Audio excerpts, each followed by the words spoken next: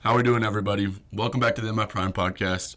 Today is Sunday, the 20th, 21st. I think it's the 21st. Sunday the 21st. Got 6 picks. We obviously got some really good NFL games today. The divisional round, so got one play for each game there. And then obviously got NBA. Trying to stay up with that.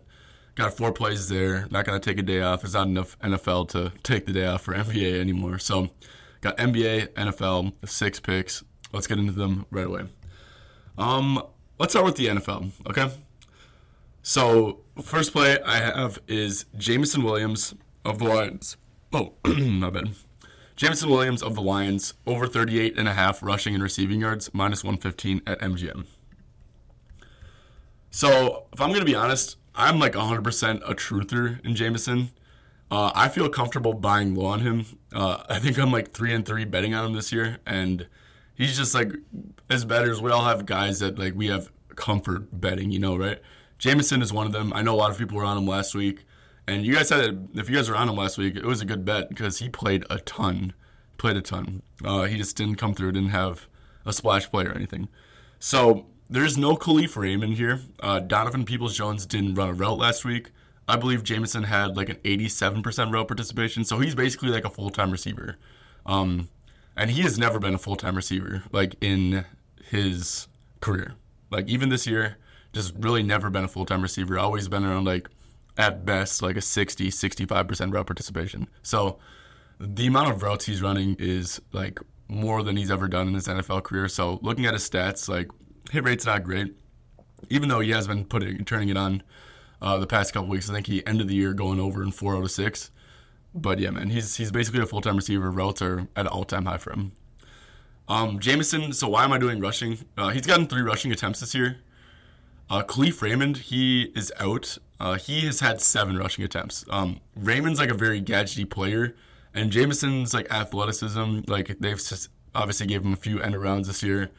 I think that like if anyone's to get a gadgety play, I think it'll probably be Jameson Williams. So the Lions, like, they'll get into their bag. They'll try stuff on offense. They'll do trick plays and stuff. So I think that, like, Jameson has a good chance. He didn't get any gadgety stuff last week, but I think that, like, sneakily he has, like, a really good chance of getting, like, something gadgety, like a end around, or maybe he's, like, a design and, like, a flea flicker or something like that. So, yeah, man, I think that Jameson Williams has a good chance of getting like a rushing attempt here.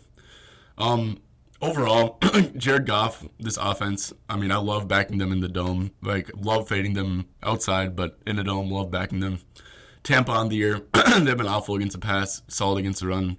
I mean, it's all reflective, and I could like pull up a bunch of numbers and stuff, but it's all reflective in the fact that Jared Goff and his passing yards, his line is at 279.5, so the books are obviously expecting this passing offense to have a ton of success. So yeah, all in all, man, like, I just think that this line is like a little bit short. Like, imagine if Jameson had the game Josh Reynolds had last week.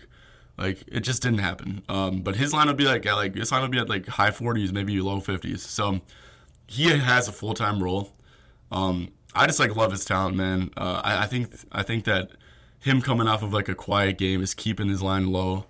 But yeah, man, it's just like a really good spot for like the pass attack in general, being in the dome, going up against a bad Tampa secondary. So yeah, man, I think that he's going to get the opportunities. He's going to be on the field a ton. I just expect him to make some plays, maybe even get a gadgety play or two. So yeah, man, love this Jameson play. Next up, next football play, NFL play. I played Stephon Diggs, over 59.5 receiving yards at minus 110 at FanDuel. So, another one, man, like, I get it. Diggs has not been good as of late, but I'm willing to pull the trigger all day on Diggs at a low number like this, honestly. Especially in a game, like, obviously with, like, a massive importance. Like, I just trust Diggs, star player, to show up here. So, getting into the matchup, it's not great on paper. I'm going to be completely honest. L'Jarius Sneed, he'll shadow him. And, yes, he's, like, a very, very good quarterback, very good matchup. Or a very tough matchup. But, like, I think that with the way Diggs has been playing, we're, like, starting to downgrade him as, like, a talent. Like, the talent is always there. Usually in the NFL, like elite receivers, just like in offense, just like in professional sports, NBA, NFL, elite offense typically always beats elite defense. So I think that albeit it's a tough matchup, I think that he's one of the more matchup proof people. And if we're getting like a shadow and they trust him enough to go one-on-one, we don't see a lot of double teams, we don't see a lot of bracket coverages. Like, I think that could actually maybe be a positive. So versus KC this year, L'Jarius did get the best of him. We saw Diggs. He went 4 for 24. Not a good game. But if you look at the underlying metrics, they're pretty good. He had a 33% target share that week, so Josh Allen clearly wasn't scared to test need and stuff. He had 43% of the team's air yards, so chances are more than there. They just didn't connect. That happens in football. Football is a pretty volatile sport. You know, like a 40-yard pass play that doesn't connect, like, just a little bit off. Like, that changes, like, did his line hit or not? You know what I'm saying? So he's going to get a lot of air yards, going to get a lot of targets. Like, I think Allen showed that he's not afraid to go at need. So I think that, like Diggs, how many times are cornerbacks going to get the best of him? Are they going to get the best of him 2 times in a row? I don't know. I'd say it's pretty tough. But another thing is that there's no Gabe Davis. Gabe Davis, he's not a good receiver, really. He's not great at all. Doesn't really have a lot of targets and stuff, all that stuff. But if you think about it, no Bills like pass catcher outside of Diggs and maybe Kincaid, but they don't really use him like that, is really a threat to make like a big play. Because like a big play from like another wide receiver, like a Gabe Davis 60-yard touchdown, which is like definitely in the range of outcomes if you were to play, like that could screw like a lot of things up, like create like a bad game script, take away a ton of like the team's total yards. Yeah, man. So I think that no Gabe Davis is just like a little boost. We know that there probably won't be an explosive pass play to anyone else on this team than Diggs. So I like that he's out for Diggs here. And yeah, man, just like the ultimate revenge spot for the Bills. Bills-Chiefs, they got this rivalry. Mahomes, Allen, they beat them in heartbreaking fashion 2 years ago. All that stuff, like, I don't know. I'm a big narrative guy, and I'm trusting a superstar quarterback, superstar wide receiver to connect a few times on the big stage. And this is just a very low number for Diggs. Like, under 60, I can't. I think we maybe got one in, like, week 18. But, yeah, man, Diggs at this number, like, instantly looked towards over, and I think that he has a good chance of getting the best of Snead here, man. So, like Diggs here at 59.5. I know my write-ups for these NFL are more pure buy lows than, like, actually, like, hardcore data and stuff, but football is just a volatile sport, man. I love buying low after a couple bad games. It's kind of been my MO my whole betting career in the NFL. So I just really like both these spots for these guys. All right, getting into the NBA. My first play is going to be Mikal Bridges. This game's at in 3 hours as the time recording. It's at 3:30 Eastern time. So first play, Mikal Bridges under 22.5 points. I played that at -120 at DK. So for Mikal, he's under in 28 out of 40 games this year, excluding like the game versus I think it was the Bucks, where he only played the first quarter. So very good hit rate, 28 out of 40, very good, very good. It's a pretty bad matchup here. Sorry. Clippers as a team, last 15 games, they allow the 13th fewest points per game, so slightly above average defense.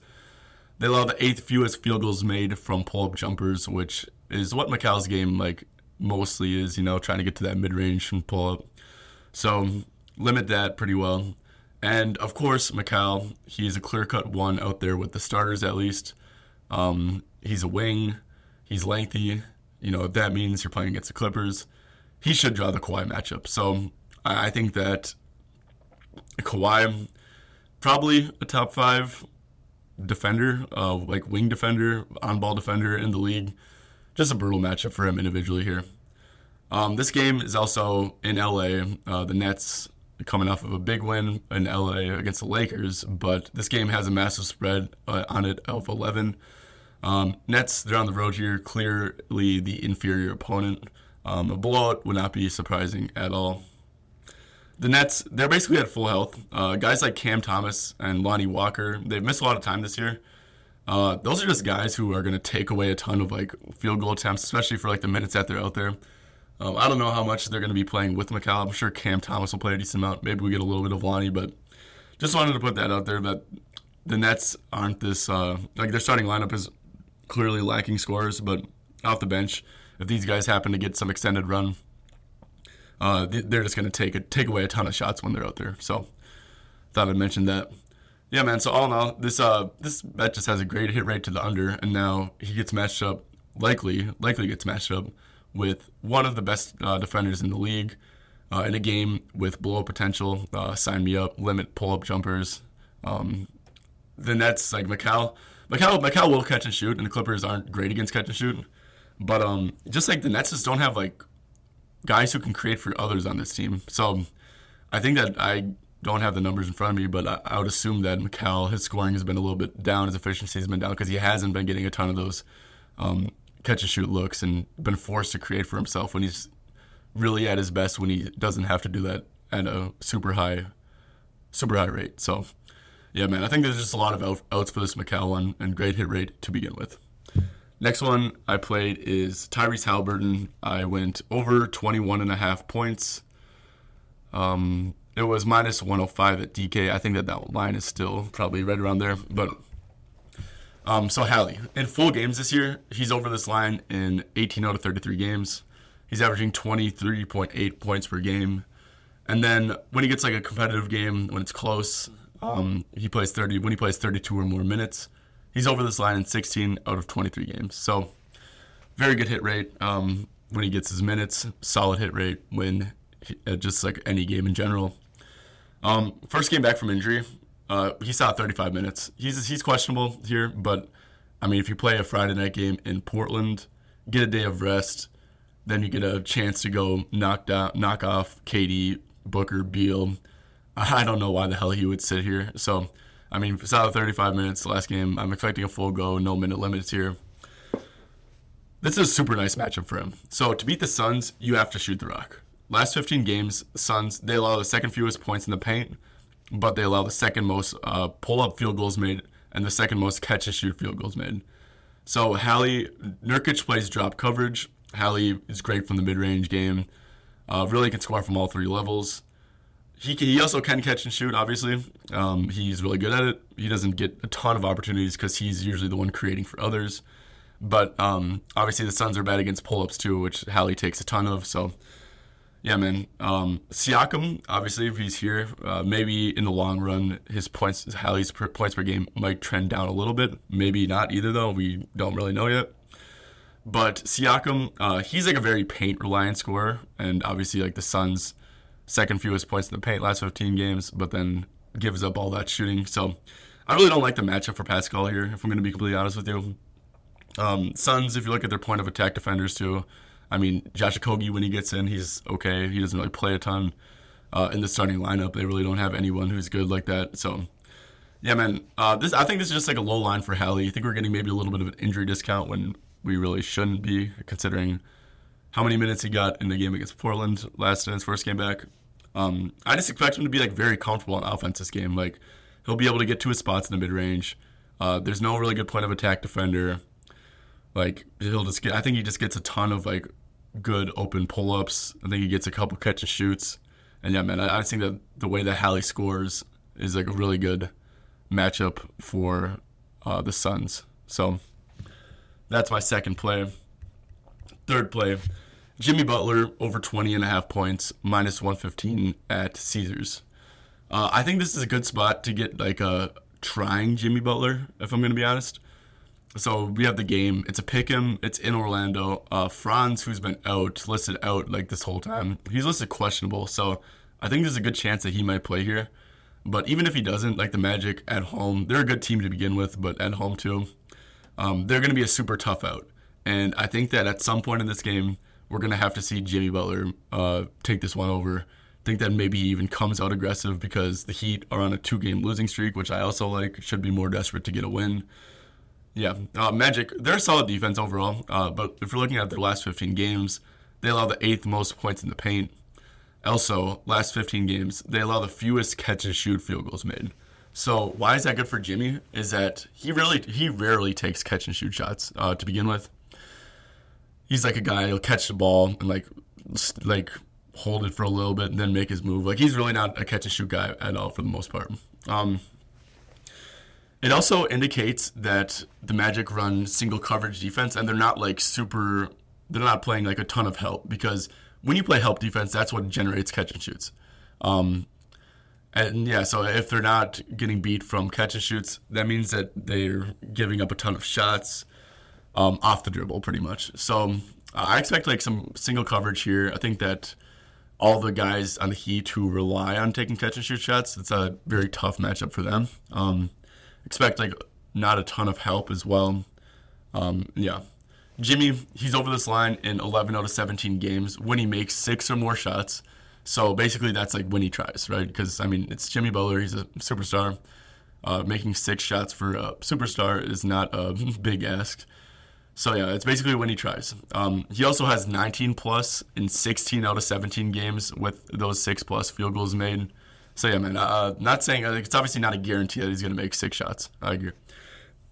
Not a guarantee at all, but like to me, that just like indicates that when he's actually, when he's not trolling, like that's like what you can kind of expect when he's not trolling, like a very good hit rate.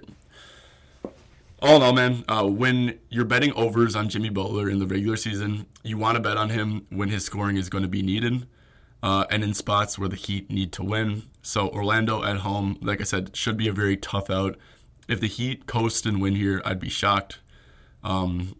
And also just like the way that they play defense, like forcing people to beat them off the dribble, not helping a ton. I think limiting catch and shoots for others.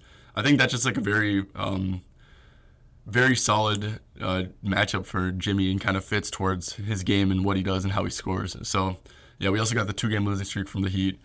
I don't know. I just think that this is like a good spot to buy on Jimmy Butler. I think that he gets his shots up here, to say the least. All right, and then the final play, I'm not even going to spend a lot of time on this. I've been preaching it on Twitter for a little bit, but we're going with Nikola Jokic under 26.5 points against the Wizards. It's just a system play for me at this point, man. Nuggets, they're 13-point favorites against the Wizards. I just expect a very pass-heavy, very passive Jokic looking to let his teammates eat. Similar to when he took 3 shots against the Pistons, similar to recently when he took 7 shots against the Hornets. Like, it just, what Jokic does is just how he plays. Like, we'll see him drop like 35 against the Celtics, whatever. That's like the perfect spot to back him in when he's getting single coverage and like it's in like a game where he needs to score. But yeah, man, this is a game where could he drop 60 if he wanted to? Yes, he could. But that's just not who Jokic is. It's not his mindset when he's going into these games where they're clearly the better team. So yeah, man. Like I said, Jokic with Murray. Jokic is here with Jamal Murray, and he takes 20 or less field goal attempts. He's under in 13 out of 23 games. But honestly, man, like if the Nuggets coast and win here, like the spread kind of indicates, I wouldn't be shocked to see like 8 field goal attempts or something for him. Just like very passive. The Wizards, they're just overall, they're such a bad defense that like it's a like Gordon should be able to dominate down low. Jamal Murray, if he's on, like, no one's guarding him. Like, MPJ, he should be able to have his way as well. Like, the Wizards are a terrible defense that, unless these guys all shoot terrible, I really just don't see the need for Jokic to ever put his foot on the gas here. And we might even get, there's like, a chance that, like, Jokic, like if there's first half lines on this, I would, like, hammer the under. Because I think he's going to come out super passive, and if, like, the Wizards actually do push them, then Jokic might start trying, but then if he starts trying, he might have like 8 points like in the third quarter, and then he starts trying and ends at like 24, 25 or something like that. So, yeah, man, this is just like a system play for me. I feel like I have a pretty good read on Jokic and how he approaches each specific game. So, going with Jokic under 26.5 points. That is the final play of the pod, final play of the day. To recap it, go in Mikal Bridges under 22.5 points, Tyrese Halliburton over 21.5 points, Jameson Williams in the NFL over 38.5 rushing and receiving yards, Stephon Diggs over 59.5 receiving yards, Jimmy Butler over 20.5 points, and then Nikola Jokic under 26.5 points. So those are the 6 plays. Thank you guys for tuning in today. Hopefully you guys have a good Sunday. Enjoy some good football. Should get some awesome football, especially with that Chiefs-Bills game.